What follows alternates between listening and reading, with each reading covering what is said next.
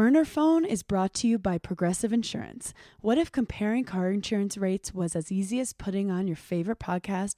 With Progressive, it is. Just visit the Progressive website to quote with all the coverages you want.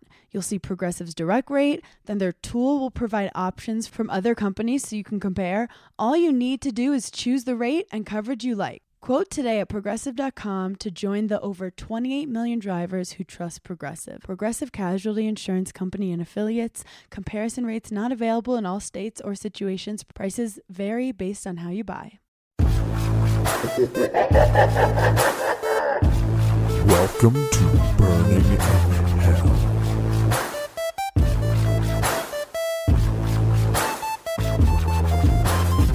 Okay, guys, we are in a very special episode of Hell. Very special because not only have I been trying to get this interview organized for a while, but he's like the ultimate host, and he like is always in control on camera, and we're swapping it today. Like, we are going to make him so uncomfortable. I am so excited. We are with the incredible Hunter March. That intro, I got so much anxiety going through my body. You clenched your butthole? It's never clenched, don't worry. Hey, what goes in there? Because just have fun. It's the play area. Honestly, same. So I first discovered you on Nightly Pop. You didn't discover me, though. I discovered you. Oh, yeah, you did. I slid into your DMs, and then I didn't realize you were in a relationship. Because it wasn't like a super public thing. You were like posting it everywhere. And then like one day I saw you were getting married or something. And I'm like, okay, well, that's going to make it harder, but I'm just going to try to fuck her, I guess. No, I'm kidding. I've been like really into decentering men for my life, so no one knows what's going on. Yeah. But your DM, if I remember right, it could have been taken professionally. You're really funny. And I was like, maybe he just has great taste. I looked it up right before we started this thing. I was like, it's going to come up at some point. You're like, what'd I say? I said... I wasn't going to call you out, but I like that you did. Oh, who cares? I said, big fan of everything about you. With like the praise emojis. Which, very unlikely someone's going to take that entirely professionally. But it was... It ended up becoming professional only by circumstance. Oh my God. Okay, so are you like a DM slider? When I'm dating, yeah, like when I'm like actively dating, but I'll go through, especially lately, just months and months and months of like, I don't want to see anybody because I know my brain too well. I know that I love dating. Yeah. And that it's fun and I easy. love having a crush. And you could be like the shittiest person and I will make it so fun to like you. It's the best. I love that like first... But the problem is there's an attrition, right? It's like, especially, I don't know if you ever were in like a lot of dating and you were loving it. Because how long have you been in your relationship now? 2 years. 2 years. It all happened very fast. I've had pretty normal length relationships, like a year here, a year and a half, maybe 2. But I also feel like you're like coming into your peak right now. Like you haven't even approached it. So you've spent your relationship in your peak. Good for that guy. Hey, great for him. But bummer for you, you know? He's ended his peak. He's 46. So I got him I joke when he was tired. Because let's be honest, in his peak, he wouldn't have been focused to be able to like have a healthy relationship. Down, yeah. He was touring, he was traveling. But I also think I like that in a time in my life where I'm now getting busy, I don't have to worry about dating. That's exactly what I want now too. Yeah. Which is why I'm not casually dating anymore. Now it's like I'll go on a date. If I like the person a lot, I'll go on a second date. Nothing happening first date. I'm being good. Oh my God. I'm being good. Patty Stanger. I don't know who that is, but I like it. She's in charge of Millionaire Matchmaker, and she has a dating show and all these rules where she's like, nothing in any hole until you're monogamous. Like all these rules that I don't. You make a hole with your hand. Is that okay? Nope.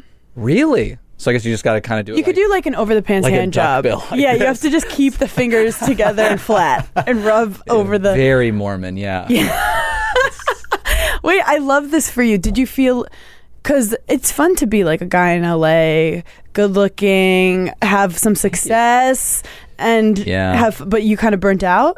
It's not that I burnt out. It's just that I grew up here. So you got HPV? Yeah, I got a ton of HPV everywhere. It was like, no, I really did kind of realize like, oh man, this is such a time suck. Because even though the date's only an hour and a half or 2 hours or whatever, there's like texting for hours beforehand or whatever. And I try not to. Like usually when I like someone, I'll meet them and I'll go, hey, I really want to take you out to dinner. And then the next step is dinner. That's mature because there's something about like keep the high value conversation for in person so that they want to connect with you in person, because over text it's so misleading. I've gotten like huge crushes on guys over text because I'm like taking what they're saying as like funny and sarcastic, but they're really just dumb. Yeah. And then you meet them in person and you're like, there's no charisma here, that I just projected all my charisma onto you. Well, I think the other problem is too, you are so charismatic that in person. Stop. No, I'm being serious because I'm with you. Like I think when I go on a date, I'm comfortable. Like I talk to people for a living. I do interviews. Yeah. It's not really like I'm never out of my element on a date. You can make a conversation good regardless. Yeah, and I feel like you can too. So when a guy's talking to you on text message, he thinks he's in control of the conversation. And men like that, and some insecure men really do like being the dominant one. But on a date, as soon as they realize you're funnier than them and probably smarter than them and just better than them, they shut down and then they can't act right. I do have to say long term, I'm as like boring as anyone, but I'm great on like first date energy and like and interview, like a first interview. Like I'm on my shit, and so many dates afterwards I'm like, was that a good date or am I just really good at it? I've been there too. And like I also, because I'm like type A in a way, even if I don't like the guy, I want the date to go well just because I want the experience to go well. But then you seem like a psycho when you're like, hey, I'm not into this. And they're like, but we laughed the entire time. I'm like, yeah, because that's just how I want to live my life, okay? Yeah. I want to laugh through this life even if you're fucking annoying me. Yeah. But you're an LA boy. Grew up in the Valley. Yeah. We come from two different worlds. I'm from Brooklyn. Two different valleys, basically. Yeah.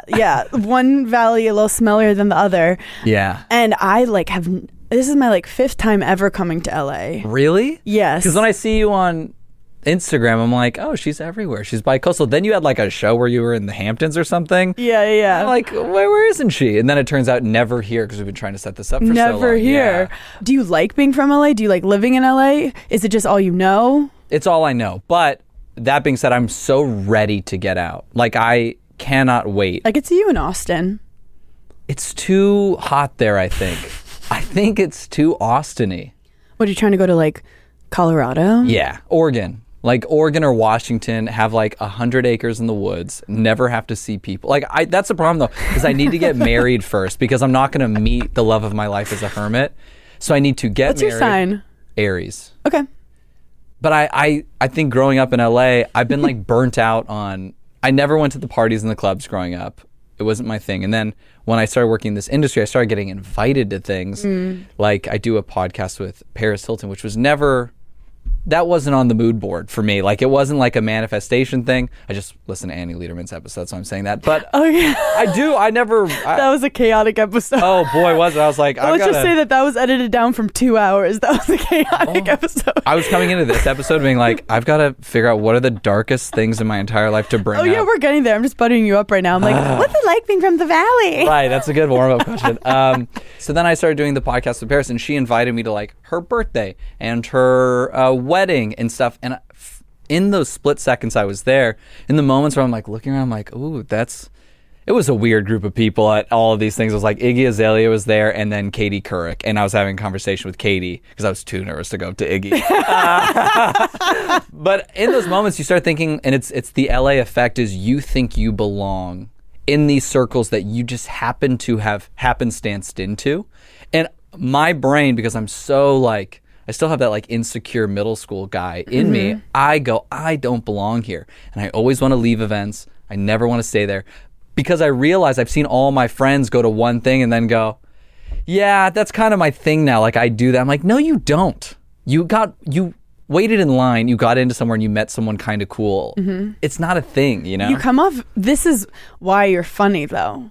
Because they always say like, the comics we're not the cool kids. No. We're the kids at the party who are kind of like joking about stuff and like don't actually want to be there because we have too much anxiety. I do have to say, I was watching you, was it the Oscars or like what was a big event you recently did? Recently? maybe it wasn't the Oscars, one of the award shows. Yeah. That like everyone's kind of trying to be funny, but it's not always happening, and like you could tell everyone's nervous, like they got the gig they wanted. Right. And it cut to you, like you're standing somewhere with a mic, and you made me laugh so hard. Like you have like natural. Oh, I think it was at the charisma. Vanity Fair after party. Was it after Will Smith slapped Chris Rock? This was like early on. Like it was early on in it the might night. have- Oh, And, yeah. Oh, my okay. friend Naz, I love Naz. She was great. Yeah. She like cut to you, and you just said some like wild, funny shit. Oh, it's the scariest thing I do. Because you have like 8 seconds.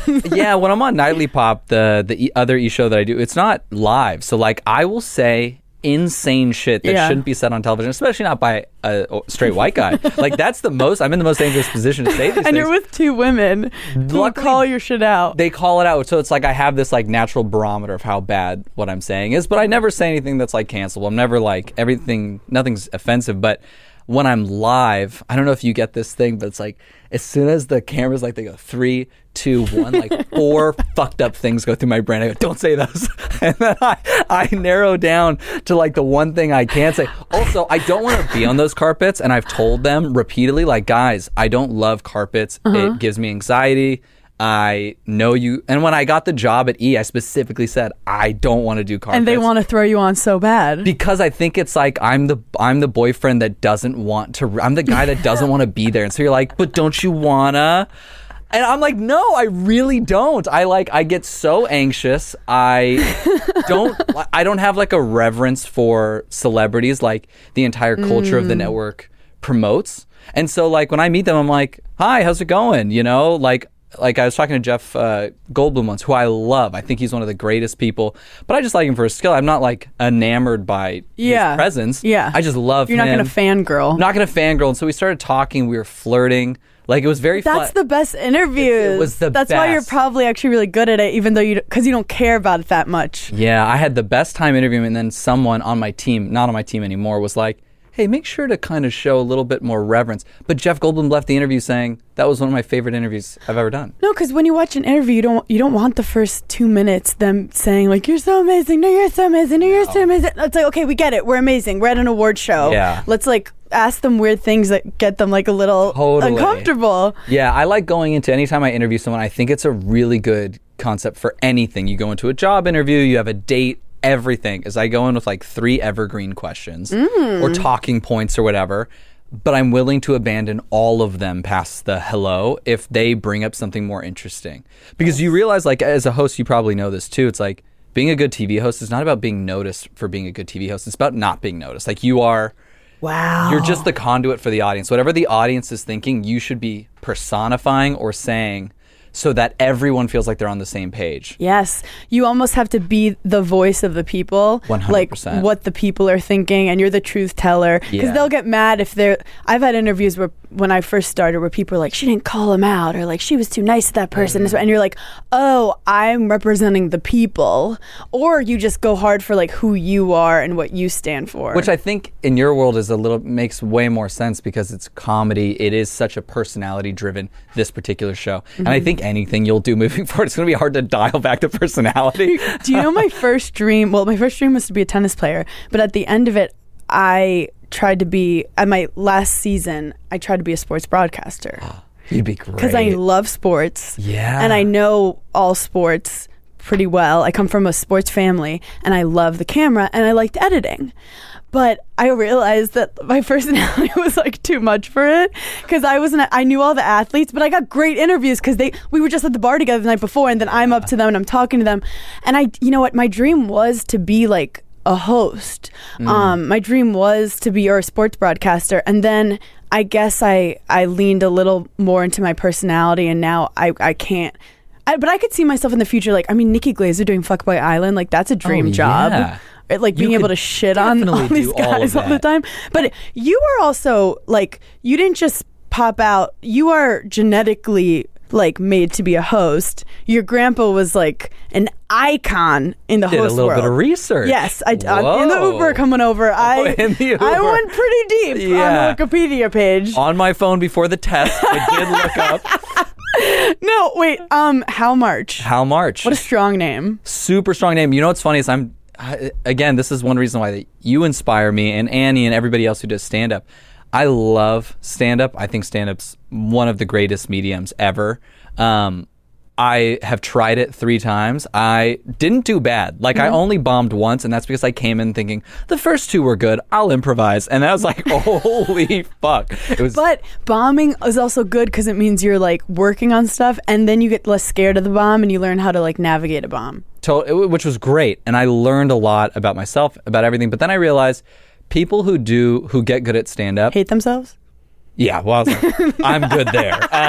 You're like, I don't need laughter every night. I have self-esteem. No, I'm not that. I need the laughter. But I realize that people who if they don't do well at stand-up, they go back to a job that they hate. Like, stand-up is their, like, that's the thing. If they don't have that, then nothing else will make them even remotely close to as happy. Right? And that's why they're so driven, why stand-up comedians go through one of the hardest transitions of any career ever to get good, right? It's like the biggest learning curve. And a lot of them are trying to become television personalities, actors, whatever. So I go up, and then if I don't have a good night, I go, I'll just go back to being a television host. I'll never have to do this again. Like, you're there's like, no wait, drive. I'm doing what you all want to do. We joke that the stand-ups will make fun of, like, actors. Like, oh, I'm an actor. My art, I'm an actor. When meanwhile, the second we get an acting gig, we're like, fuck stand-up. Yeah, 100%. It's also like, it's a grimy, like, it's a hard job. Oh, it's disgusting. That's why women don't do it. People are like, women aren't funny. No, it's because it's disgusting. And women, so unfortunate. It's like to go into bars at like 2 a.m. in a gross place full of disgusting men. Like, and then you have to make them laugh. Like, it's tough, and that's why it gets hard. But I do think that with stand-up, I was told by, like, my team, like, you're going to lose shows, you're going to get shows, you're going to have chances, but the one thing you can always be in control of is your stand-up career. And I joked with you, like, I always wanted to be bi-coastal because I, like, I had to shoot something in LA. And it's like, no, I actually just, like, I can just be like, hey, can someone book a gig for me? And I'll do it. So it is very, like, entrepreneurial in that way, which is fun. But growing up, and so Hal was a comic too?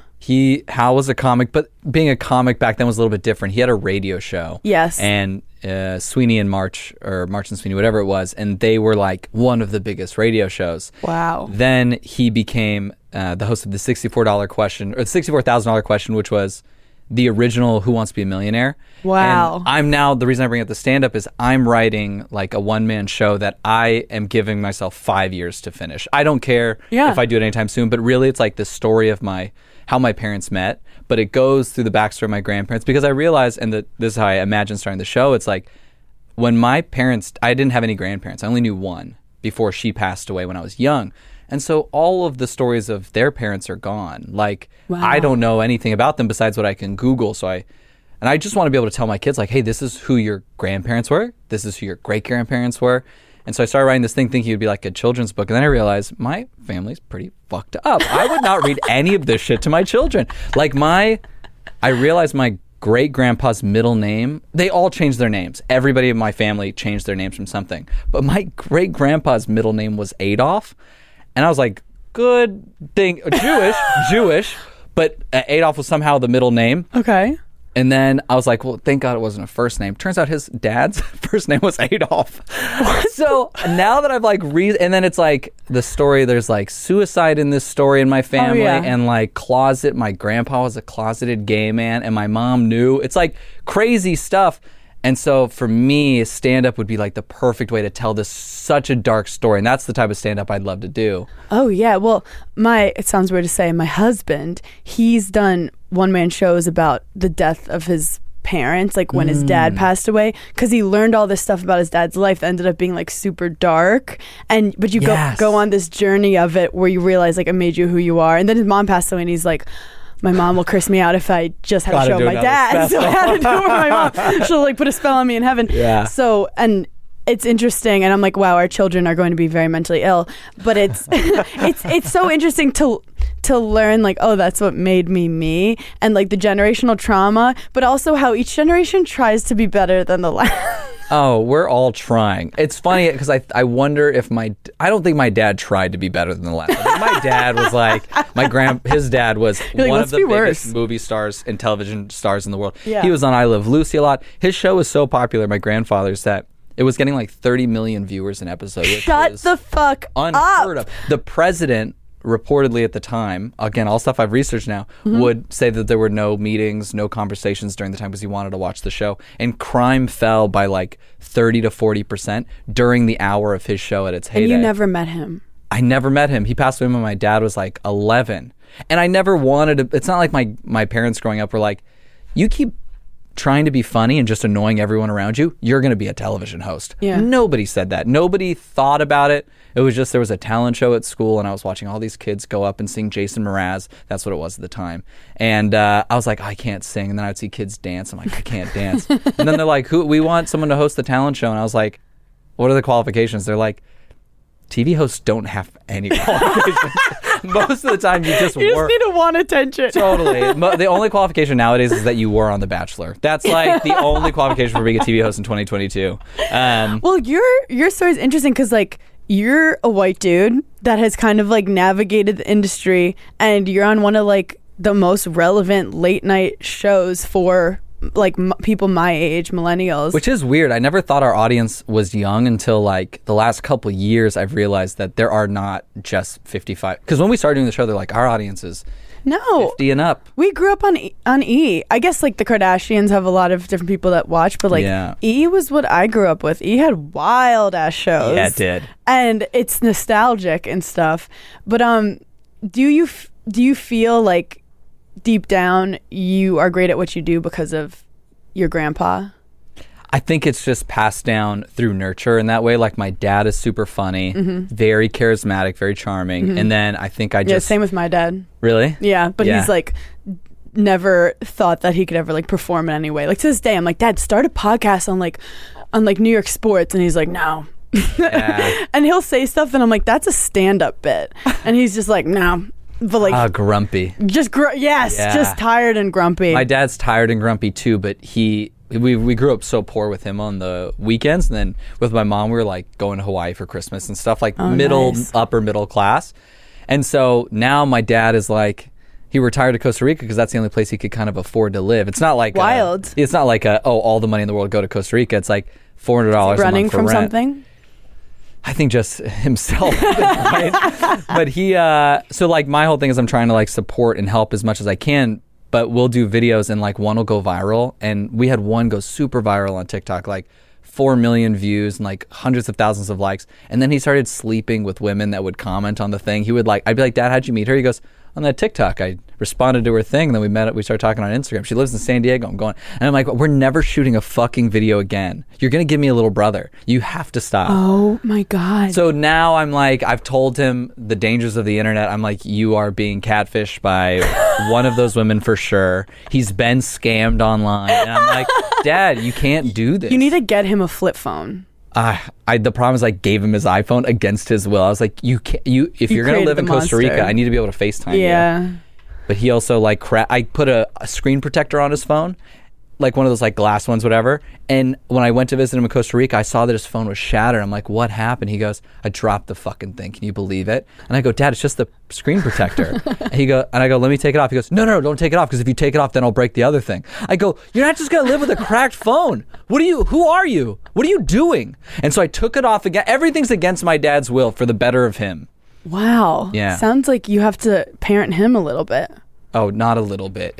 And my mom growing up was like, you don't realize your dad needs your help. Like, you think he's the coolest guy in the world, but he needs your help. And she was so he was the right. fun one. Super fun. And she was probably like, well, someone needs to fucking raise these kids. Yeah. She had it rough. When did they divorce? When I was 4. Oh, okay. So it was early. Yeah, I don't remember any of it. I just know that they were better off apart for sure. And they were amicable for most of That's great. my life. Still amicable. But yeah, she had to deal with like homework and school and bringing us back. And like Admin. Ashley was an admin. And she, like, I never did homework. So I got in so much trouble. Every single report card. She'd be like, isn't your report card supposed to come? I'm like, aren't you supposed to mind your own business? You're like, worry about yourself, Mom? Yeah, worry about yourself. And I was like, I don't know where it is, Mom. Oh, no, worry about Dad. Where is he? Yeah. Has anyone seen him? Yeah. So you also wrote a self-help book for teens.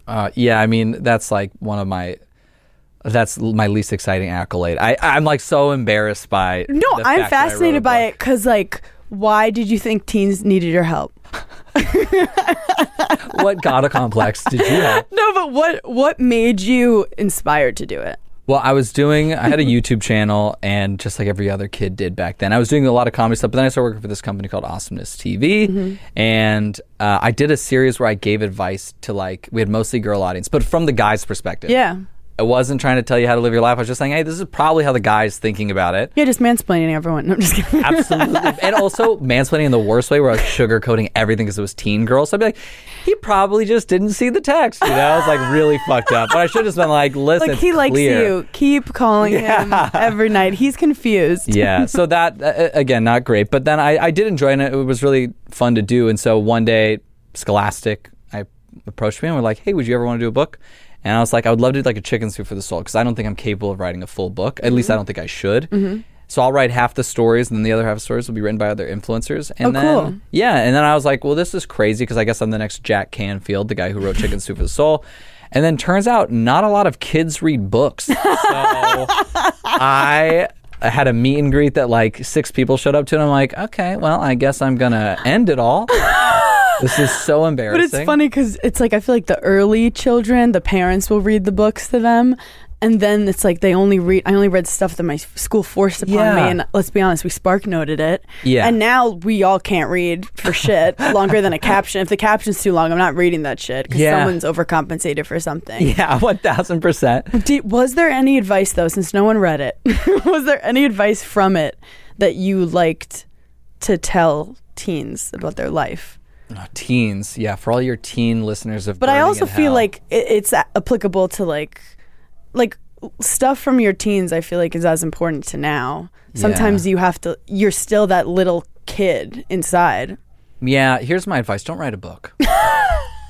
That's the biggest advice I can pull away from that entire experience. I would say save the book for when you have a story that only you can tell. Nobody else can tell that story. And you've ruminated on it for like a decade at least. Yeah. And then write a book by all means. But like I think a lot of people do it prematurely, just like I did. But again, I was opportunistic because I was young, and someone said you can do this, and I was going to school to become an English teacher before I dropped out to do this. Oh. Yeah. I was in college for so you dropped out for Awesomeness TV? I dropped out for Awesomeness TV, which is the worst part about my obituary is like when it says Awesomeness TV in it. It's just like I started at Betches. Like I was the video producer. I was the 7th hire. Whoa. Yeah, we have a similar story in that like I was doing nothing. I was like doing marketing, quit my job, and then started making funny videos for Betches, and that's how I then got on to do other shit. But like this is the thing with hosting gigs. Everyone was like, I want to do a hosting gig. It is so fucking hard to get a hosting gig. So like the fact that you took Awesomeness TV and then were able to like become a face that's trusted on a cable network is pretty great. Yeah, when like young people come up to me, or anybody, you know, I'll get like people who are 45 and they go, I really want to be a TV host. How do you do it? My genuine answer is like, be really, really good at like talking and being charming and all that, but also then beyond that, get so lucky so many times along the way. Because I look back at like my career and I can point out like 10 different times where I happened to make the right decision on a 50-50. Yeah. Like staying at Awesomeness when I was younger as opposed to going to somewhere that offered more money and then folded 6 months later. Wow. Or someone was like, there was this game show network. They were like, do you want to do The General? And then I was like, I'm so busy right now. Can we push it? And they're like, it's up to you. And I was like, all right, I'll just go to The General. Happened to go to this general meeting at Game Show Network. And then they were like, we're doing a test for a game show if you want to come to the test. Meaning I've skipped now the audition. I've skipped the callback. And now I'm going to a test where there's just 10 people in a room who've all practiced this thing 45 times now. And it's my first time doing it. They're like, it's this week. If I had pushed the meeting, I wouldn't have gone to the test. And then I wouldn't have got the gig. Because when I started working for Awesomeness, I would write this like daily report thing that I weaseled my way into. So it was like 3 minutes every day of a news report for this YouTube channel. But I would write it. I would set up the camera. I would record myself and hope it was in focus. I would focus on myself, press record. I would shoot the whole thing, have to memorize my lines. We didn't have a teleprompter. So I had to like read like a paragraph, then say a paragraph. And then I had to edit myself for the first like 700 episodes of that show because we couldn't get an editor. We couldn't just afford one or whatever. Yeah. And nothing makes you a better anything than watching yourself do it over and over again and hating your voice. And also, I know. Yeah. But having like the experience to know all facets of the job, even though now you get to kind of just like go up there and be the forefront, but you know exactly kind of what they're doing behind the scenes, which makes you better at your job. Totally. I love playing to crews. Like Yeah. when I'm performing on a set, it's rare that I care about making my co-host laugh as much as I care about making camera guys laugh. Because if camera guys are laughing, people at home are laughing. That's how it was on reality TV, except they normally cut what made the camera guys laugh. So people at home, they never saw that shit. But like you're sitting there and you this is a human holding, like you're bloated in a bathing suit, like crying about something. You have to you have to get the camera guy to laugh a little. Cause I'm like, how did you end up here? It's 90 degrees in the Hamptons and you have to watch me talk about a fucking anyway. So You want their approval more than anybody else on a set. It's because they seem so judgmental. All the camera guys, they're veterans. They're like, yeah, because you're gonna get fake laughs from your hosts. You want the guys who are not having a good time to turn. I love it. You want to turn the audience. That's all I care about. Burner Phone is brought to you by Progressive Insurance. What if comparing car insurance rates was as easy as putting on your favorite podcast? With Progressive, it is. Just visit the Progressive website to quote with all the coverages you want. You'll see Progressive's direct rate, then their tool will provide options from other companies so you can compare. All you need to do is choose the rate and coverage you like. Quote today at Progressive.com to join the over 28 million drivers who trust Progressive. Progressive Casualty Insurance Company and Affiliates. Comparison rates not available in all states or situations. Prices vary based on how you buy.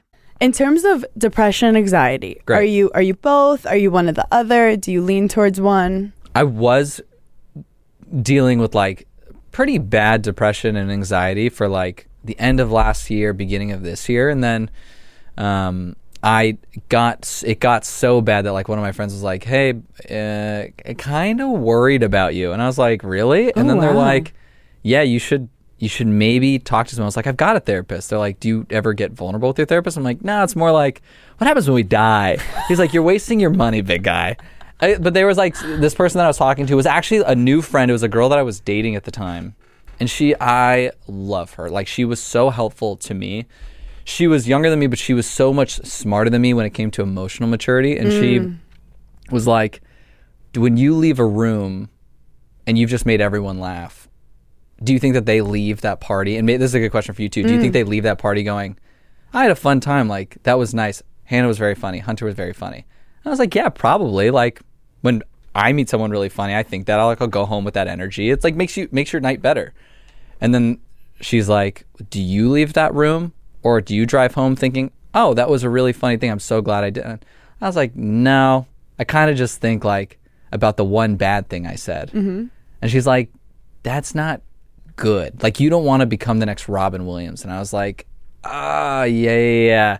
And then I started like, she was like, who do you cry to? And I was like, I haven't cried to anybody. Wait, I need to date this girl. The best.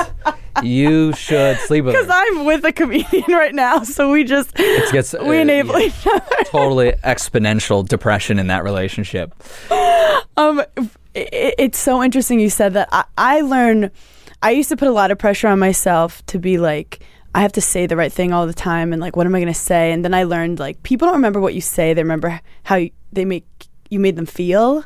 So then I was like, I need to make everyone feel like well, it doesn't amazing. make it any better. I need to make everyone feel amazing. And then I started to learn like, that's kind of pre-decided. Like your energy is just there, and that was hard for me to like just accept that like some people you're gonna vibe with, some people you aren't, and that's okay. Because I'm like, I want everyone to think I'm awesome. Yeah. And then also, leaving conversations and just being like, I freaked everyone out. When like realistically, everyone was like, Hannah was great. And I'm like, everyone hates me. They think I'm super weird.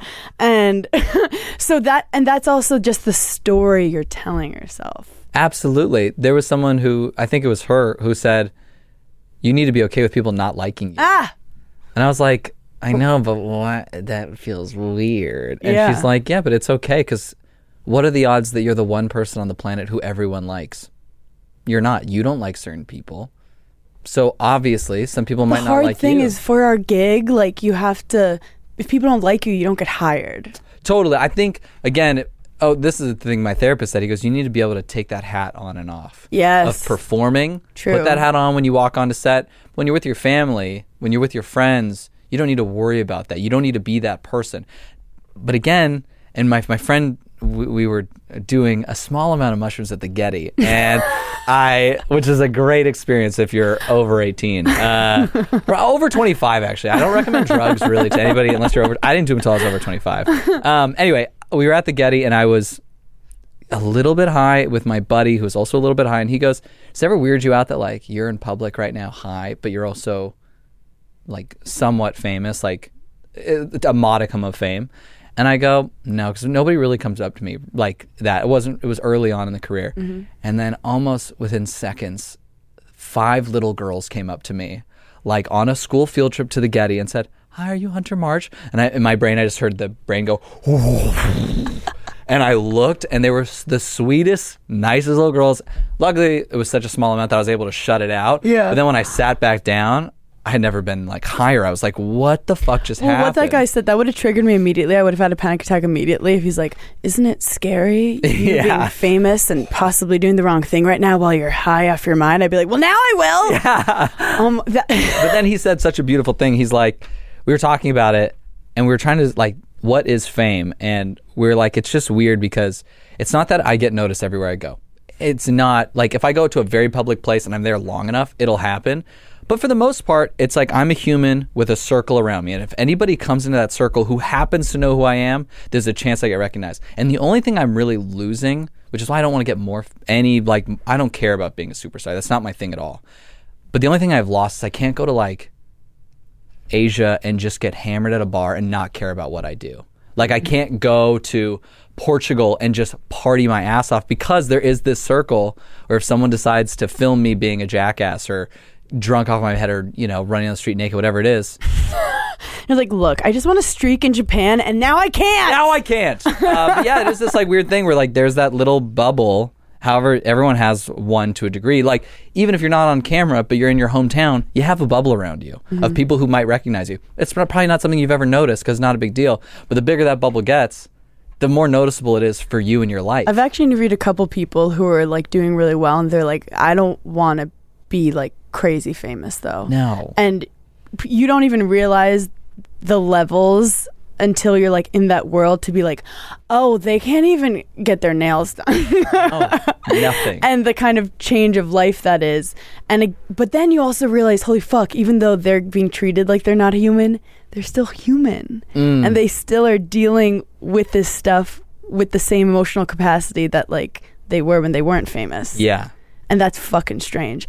And also going back to like everyone liking you thing, I always think of like if, like for example, you have like a cute shirt on right now. Thank you. If you showed that to 10 people, just 10 Americans, you'd get a wide range of opinions.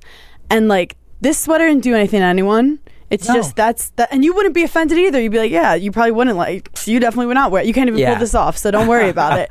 But you don't get that unless you're like being yourself. And I think when I was younger, I would try to mold to like what anyone wanted of me. So it's almost like kind of becomes a good thing. They say you get more hate as you get more famous, but it's also like you're becoming more who you are. So people are going to start being like, oh, I don't want that in my life, and that's valid. Yeah. I mean, I talk about fucking labia lips all the time, and that's my choice. That's one of my favorite things on the planet. So I'm definitely not going to be one of the haters. Okay, it's time for a game. It's called the 7 Deadly Sins. 7 Deadly Sins. What are you greedy about? What am I greedy about? What are some good answers you've gotten on this show? That's so cheating. That's absolutely cheating. That one. What am I greedy about? When I was younger, I really did want money. Like growing up without money on the weekends and with money on the week. Wait, that's insane. I feel like I rarely hear that kind of story. Well, yeah, it's just my dad, like, he decided to fuck his way through college and high school. He didn't go to college because he fucked his way through high school. He ended up fucking one of the women in the neighborhood when he was a senior in high school. His buddy was a pool boy. He said, hey, I just slept with this woman. Jeffrey, my dad, you should go be the pool boy in 2 weeks and see if you can also sleep with her. He did, went back to school the next day, told his buddy, got a call at school. The guy said, I heard you fucked my wife. Gonna fucking kill you now. My dad didn't think he was serious, went to his buddy's house after school. And then his mom called my grandma and said, hey, Jeffrey, there's one of your friends is outside an SUV or something. Because they had a massive house in Bel Air. It wasn't like, it's not like a car could be parked for multiple houses. It was in front of their mansion. Estate. And my dad knew it was serious. And he, apparently the guy was in the mob. And my dad snuck into the back of the house, packed a bag and went to Colorado and Oregon, where he lived for like 2 years and didn't get to walk on stage, didn't go to college. And that's why my dad is poor. Wait, what do you mean walk on stage? Like he didn't get to walk across the stage to get his. Oh, I thought I was thinking stand up. I was like, oh, is he doing? He did not sets? do any stand up either. It was like he's not a great. As soon as the camera's on, he shuts off. But anyway, so that's why he didn't have money. So when I was growing up, my mom would be like, "You don't want to live paycheck to paycheck like your dad." And then I'd go to my dad and be like, "Mom said something mean." He'd be like, "What did she say?" I go, "You don't want to live paycheck to paycheck like your dad." He was like, you don't want to live paycheck to paycheck. Are you fucking kidding? Your mom's right. Don't be a jackass. Do well. And so, what does your mom do for a living? She was a bookkeeper. Oh, and so she has her shit together. She's still my finance person. So for so long, like I saved and saved and saved, and then I bought a house when I was 25. And now that I just finished renovating it, it wasn't like an insane, extravagant thing. It's not an insane house, but like it's my house. I'm so thankful that I saved and did that. That money was the thing I was super greedy for. And now I think I'm really greedy for just comfort, like success comfort. Like I just want to not worry about this industry anymore. Like I'd love enough money and enough security or power to be like, when I want to produce a show, I produce a show. When I want to get a gig, I get a gig. So that's kind of what people don't talk a lot about like once you're making money, the different problems that arise. And also it's like, okay, well now how much is it? And do you get that chase of like, I just need as much as possible, or more money, more problems. Oh. And you become a workaholic and want just extravagance amount for power, or you're like, you know what, if I hit this amount, I'll be happy. I mean, I'm like you. I really envision creating just like a cat sanctuary in Montana and just like painting. Amazing. I really want to paint. Do you not paint? Not right now. But like paint. We can have a painting day. Yeah. Bring your husband to LA. Just so it's not weird. I don't want to get in trouble. I go, he's my paint partner. Like, don't forget, we paint together. Yes, is he naked while I paint? Absolutely. He's my little French girl. We both are. Who cares? It's fine. It's the thing. It's hot in LA. Who are you envious of? Who am I envious of? I'm envious of dumb people. Wait, that's the best answer I've ever gotten, because I know exactly what you mean. Yeah, there's like a beauty. It's in the book by, have you ever read Siddhartha by Herman Hesse? No. You have to read it. I'm telling you right now, especially someone in our industry. It's my favorite book I've ever read. But basically this man is too smart for his own good and overthinks everything. And at some point he just realizes at the end of his life that the people he's been ridiculing, like, oh, they're just the masses. They're just dumb. They follow what everyone else says. But I'm looking for my own thing. At the end, he realizes, like, oh, that's childlike love that they have for the world. And I don't have that because I don't like the child version of myself. You know, I never like... Oh, shit. And so for me, it was like, when I heard that, I was like, oh. That is so fascinating, because we all are chasing now, like that moment when you're a kid, nothing going on in your head. You're just like smelling the leaves or whatever. And that you're not worried about taxes. You're not worried about the meeting the next day. And you now want to find that place, even though your whole life was like growing out of it. Ignorance is bliss. I did learn that in terms of when you're in the public eye, how like it's actually okay to not know what articles are being written about you, what people are saying about you. At first I was like, no, you got to control, you got to know what's going on. And it's like, actually you can choose to just not know, and how not knowledge is power. Oh, don't ever search your name in quotes on Twitter. No, because that's what people no, I haven't searched myself see. on Google in like over a year. I don't have Google alerts. Like it's been incredible for my mental health. That's great. I don't know if I haven't searched myself on Google in years and years and years. Probably like since I first got in the beginning, it was kind of fun to Google yourself and like your face was there. That was like fun. And then now you're like, oh Lord, I don't want to know. I've even had situations where I've been mad at myself because I'm like, you should have seen that coming, figured that situation out. Why were you not ahead of the game with that? When it's like, if I was just dumb, I would have been like, that shit happens. Totally. But I'll look back and I'm like, how did you not see that coming? And it's like, because Right. I'm not a fucking psychic. Yeah, how nice would it be to go, I shouldn't have seen that coming, and now that it has happened, I'm too dumb to deal with it. So I'm just going to continue on with the life I was living. Well, that was sports. Like, I joke that, like, athletes are dumb, but they were the ones who would get in the zone. And when I would play, I would rarely be in the zone. I'd always be like, why is that person eating that over there? And like, oh, that person is Totally. judging me there. And I need to be in control of, like, when that person, they went to the bathroom, but they'll be coming back and they don't think I'm playing well. Like, I was just... Which is why I'm good at comedy now, because I can like be having a side conversation with this person while that person's heckling me, while also finishing this joke while going back to yell at that person. But I still need to meditate. What are you gluttonous about? Gluttonous about? What do you overindulge in? I overindulge. What do I? That's like my thing is I don't really overindulge in anything. Wow. Like I'm too restrictive to like enjoy certain things. Yes. Meth would probably be it, I guess, because I guess that I do have a problem there. No. So you're not a let loose type of guy. Again, rarely, because when I was 18, I had like a YouTube channel that I thought I was famous with. Yeah. I wasn't, but like I had that fear of like, oh, I can't say anything bad or do anything bad. And then I would see my friends drink who were from the Valley, the worst type of human ever. Yeah. And they would be getting fucked up and just saying insane I mean, YouTubers shit. nowadays, they're like, all they do is cocaine, right? Oh, all of them. Yeah. Like, cocaine's insanely popular. And I've never done coke. Neither have I. Oh my God, hey, here's to I'm you. scared. Yeah, and we're both lying, right? No, I'm kidding. I really never have. I didn't drink till I was 27. Yeah. That was the first sip of alcohol I had. You also probably had I mean, not to psychoanalyze you, but you were scared of becoming your dad. I was scared of becoming my stepbrothers, who were all drug addicts. So That'll do it as well. All of it was. I always joke that like I never tried cocaine because like if I try it and I don't like it, then it's a bad night. And if I try it and then I do like it, then I like cocaine at 30. Yeah, I will never try. Like there's cocaine no. ever. I will actually. I've said this story once, but at my bachelorette party, someone like my bachelorette, someone was like, "You have to do cocaine," and I'm sitting there. And also like I didn't do drugs for a while because I was a tennis player. Like we get drug tested. You actually couldn't do drugs. So I was like, fine. And I take one like snort, whatever. I sound so stupid right now.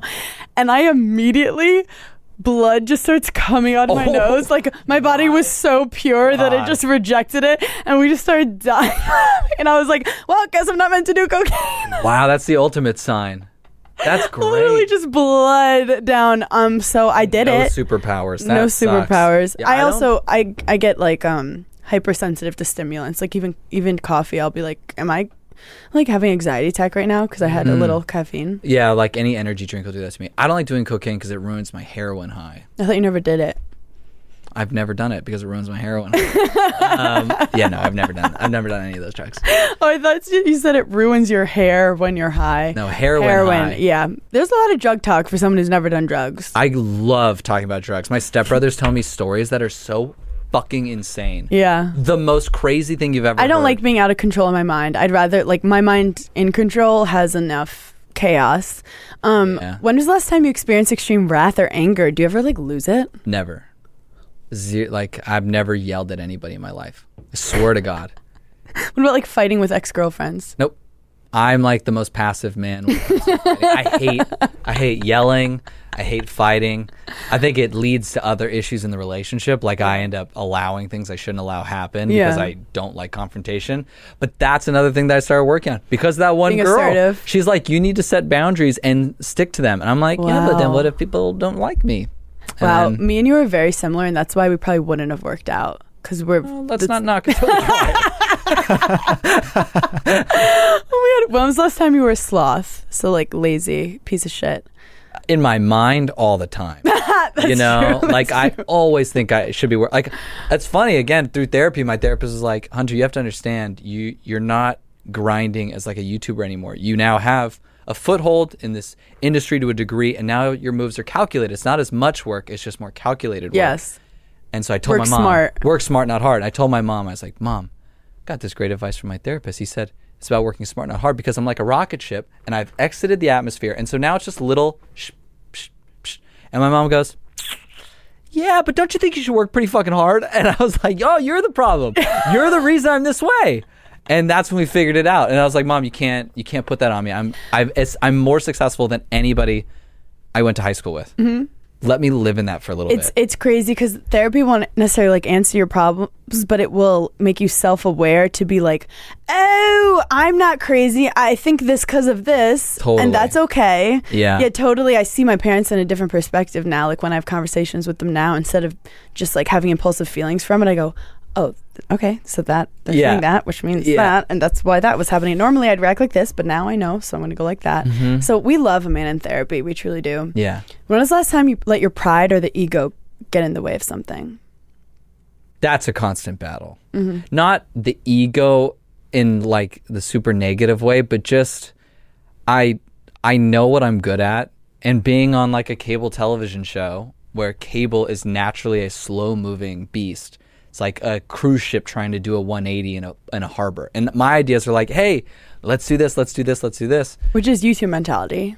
Absolutely. And that's what they say. They're like, that's YouTube mentality. And they're like, it's going to take us 3 days to edit. I go, I could edit it in an hour. And then I realized that even if I'm right, it doesn't look good. Nobody wants to play with that guy. Nobody wants to do anything. So that working at this company, I mean, we've done like 600 episodes of Nightly Pop now. Holy fuck. Yeah, it's been 4 years. And so I've had the ultimate like I've been so lucky at every job to get the learning experience I did, but this one was really a lesson in something I think Winston Churchill said is like, if you have a rope on a table and you have your finger on one side of the strand, trying to push that rope where you want it to go, it'll just crumble around you or it won't really do what you want it to do.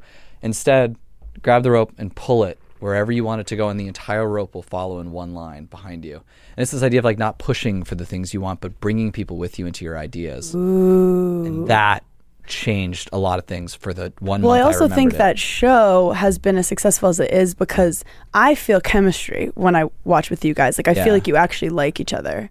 Yeah. Do you ever fight? Yeah, I don't really fight with anybody. Again, it's not really my thing. Being like a diva. No, I'm usually the guy, like they get mad at me because I'll go, it's not really a big deal. Oh yeah. You know, and they're like Kimmy, Pete broke up. Literally, Morgan says that shit to me all the time. She goes, Hunter, can you just fucking be a friend for a second? I'm like, one day you're going to realize that I was the only person actually helping you mentally. Like everybody else is feeding into the drama and it feels good and it's exciting because it's like seeing a car crash. I'm the person going, hey, it's probably not healthy to look at that car crash. What if there's someone in there? You know, what if it gets worse? What if you looking at it causes another crash?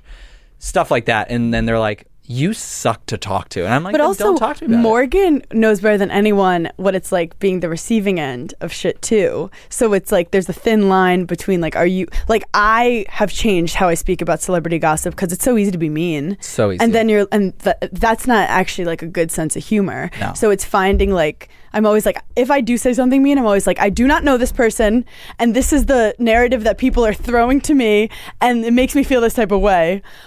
Not to cause drama, but I will. My best friend Paige, who I have Giggly Squad with, is like obsessed with Morgan. Really? Like I think she's met her. But it's in a way where like she aspires by her career, her fashion, everything. And Paige always had like a baby name that was Ro, and then Morgan, she literally calls it, she goes, Morgan took my baby name. And I was like, and she was like making this whole thing, and she's like, I never said it in public because like I didn't want anyone to steal it. And then like my hero is the one who takes the name, and I'm like, wow. You guys both have great taste. You both have great taste.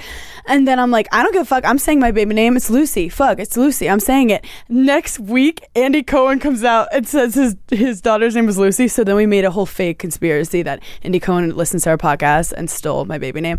But anyway, enough about me and my own silly drama. Yeah, that's awful. My dog's name is Lucy. Is it really? Yeah. But wow, we would have never worked out. To be fair, it's short for Lucifer. And so is that a good thing? She was the devil in the beginning. Now she's a sweetheart. What kind of dog? We don't know. We just adopted her, and she is like something. Who's we? Me, but I was living with my brother lives in the back house, and so cool. It's kind of our dog response. We now have 2 dogs. Is together. she like Pitbull? No, she's like half sheepdog, half terrier, but she is just cute. like Squirrels, like she will like jump up on the wall and just she used to destroy the fencing trying to get to squirrels. And again, I was like, how happy would I be if that was my biggest concern? You know? So yeah, but no, she's the best. I love her. You're like my huge hedges around my mansion. She just like keeps ruining them. The Fucking up gardeners. the total carpet. Okay. Oh, when was the last time you lusted over someone? So who's your like celebrity crush? Every day. I'm like the horniest dude in the world. I love like being attracted to somebody. What's your like celebrity ideal type? It's weird because I normally do this question to like comics in New York, and but like you guys, like you probably know a lot of the people. I don't know the ones that I like. I've always liked Dua Lipa. Oh yeah, Dua Lipa's up there right now. She's up there because she's got a big butt too, and that's like a big part of it for me. But she's probably the thinnest celebrity that I like. Most of them are like I like, you know, like Rihanna. Yeah. And I like Meg Thee Stallion's pretty high up there.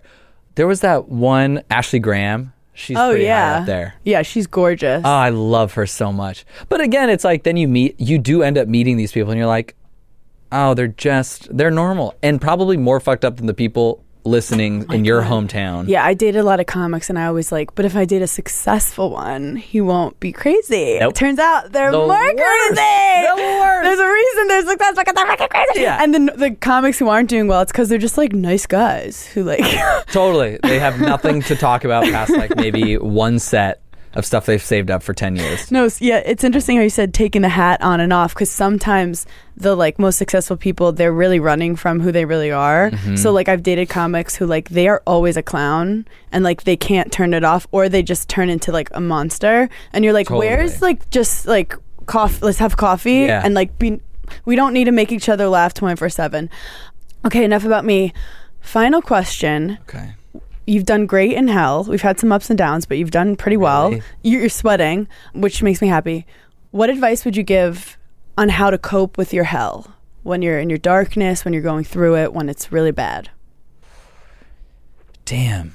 I wish I would have prepped for this question, because I could have like a Keanu Reeves moment, you know? Where he said that one thing on Colbert and everyone was like, wow, that's amazing. It like restarted his whole career. Totally. Literally, everyone was like, we love Like, Keanu. okay, Zaddy. Yeah. How do you cope with your own hell? I love this. This thing really helped me. I don't think it's for everybody, but Heroin. yeah, heroin. And that's the end of the podcast. This was something for me, again, when that person said, who do you cry to? I was like, I don't really have anybody. And then she's like, we talked about it, and I came up with this like analogy of every one of your relationships is like a tree, like a branch. Like your life is one tree, and every relationship is a branch. Every branch has like leaves on it. Those leaves are the experience that you have with that person or that group or whatever. But for me, I never was vulnerable with any of these people. I never opened up to any of them. It was purely make them laugh, make them like me. Trauma dumping is fun sometimes. I never did it though. I was against my thing because I didn't want to look vulnerable. And then we kind of talked about it and realized that those were the roots of the tree. So as soon as there's any turmoil in your life and turmoil in their life or in each other's life, that tree will fall down. And you'll end up, alone because you didn't show them who you really were and kind of open up. So I've been putting some roots down lately. I've been rooting a lot of people. I've been calling some people just sobbing. I called one. I told my best friend, I was like, hey, man, this is what's going on. I'm really embarrassed to tell you. And he's like, no, you can tell me. Dude, I'm going through something similar. And he had never opened up to me about that. And it was just two dudes kind of like holding each other. We were like edging tears, just like... We were like, bro, I can let it go if you're ready to let it go. Do you want to last a little longer? You do it first, and then I swear to God, I'll be right fucking behind you, man. But yeah, we didn't fully cry. We were like walking and like not really looking each other in the eye, talking. It was so cute. And then don't you feel so much closer to him in terms of your friendship? Became like a best friend almost in that moment of like, this is a relationship I don't want to lose. Because I was always willing to like, if people left my life, I'd be like, no, yeah, whatever, that's fine. Yeah. Do your thing. But then now I'm like, it'd be a really big bummer to lose this person. Now I realize what true friendship is. Wow, now I'm reflecting on myself, back to me. And I feel I definitely have people I know I could call crying. That will be great. But I don't do it just because I'm like, I don't need to ruin their day right now. Or some of them care too much where I'm like, they're going to worry about me when I know I'm just having a moment. Yeah. But I do, it's also, it's not always the person you're closest with who's a good person. Like my best friend Paige, hug her and we're like, ew, why are we like I'll compliment her and she's like, literally stop, that's so embarrassing for you. And like she's my person, but like she gets me through and through. But then I have a friend who like I'm not as close with, but I could call her just like really upset about something, like having a crazy anxiety thought that makes no sense, and she will like drop everything and be like, I get you. And like, whoa. So it's finding the people in your life, and it doesn't have to be a lot. I don't like having too many. Just a couple people. Yeah. Like I think having like 2 to 3 people that if you needed to call somebody and the first person didn't answer and the second person was busy, you have a third or at least a second to talk to. Yeah. And know that you're still lovable even when you're sad. Almost the most lovable. Yeah. I had a girlfriend for 5 years, and the first time I cried for her, she said she had never been hornier. It was like 4 years into the relationship, and I was like, hey, I think I'm going to like break down. I'm going to go to the other room. And she's like, you could do it in here. And I was like, I love how you were like, I'm going to cry outside. Yeah. I'm going to go outside for this. It's coming in about 2 minutes. Yeah. Put in my Google Calendar. Yeah. What were you crying about? I was like at the saddest moment ever. It felt like I was not in control of my life, and nobody was sympathizing with me because I was also at the most successful moment of my life. This was like maybe 5 years ago. It happens all the time. It was a weird really thing. lonely. It was a weird thing because like I'm making so much money. I can't wipe my face with anything but hundreds, and they're so crisp. And then a friend of mine was killed, and when it happened and I found out about it, I was like, oh man, that's really fucked up. She was like an acquaintance friend who I'd interviewed a bunch on the show and everything. And then I found out, I was like, oh my God, that's really, really sad. But I was in my mind fully, and this is something I would do and I still do, is like I'd rationalize the emotion, or I try and like explain the emotion to myself as opposed to just feel it. Yeah, you have to feel it, or it like just like lives in you. And it lived in me for months, and I would just think, and we had like, it's almost like masturbating. You know, when you feel like, oh, I can masturbate right now. And if you don't, then you're just fucking blue balling everywhere. Okay, that is how I deal with people dying in my life. It's very similar to that. But what is it then when I don't need to masturbate, but I do masturbate anyway? That's just like when you cry at a car commercial just because you felt like it, yeah, you know? Like a really fun yogurt commercial. I just go, oh. I do have to say, normalize guys crying, because I think I've been turned on by a guy crying before. Once a guy... Actually, my husband was crying when we were watching Love on the Spectrum, and he started crying. Oh, such a good show. And like, he never cries at like actual sad things, but he was just like, it's just really touching. And I was like, oh my God. He loved it. But I loved it. But then like, he didn't really cry on our wedding, and I was like, ooh, yeah. So actually, thanks for reminding me. I have to text him about that. Anyway, thank you so much for coming to Hell. Where can people watch you, follow you? Give me the tea. Yeah, I guess just on Instagram at Hunter March, and then from there you'll get all the info for the show for Nightly Pop. Amazing. And you're a good follow too. You're a good follow. I try to just post fun stuff. Just light, airy, fun things. I don't need people not to like me. We've gone over this. I am not posting anything that can be judged. Thank you guys so much. We'll talk to you later. Bye. Bye-bye.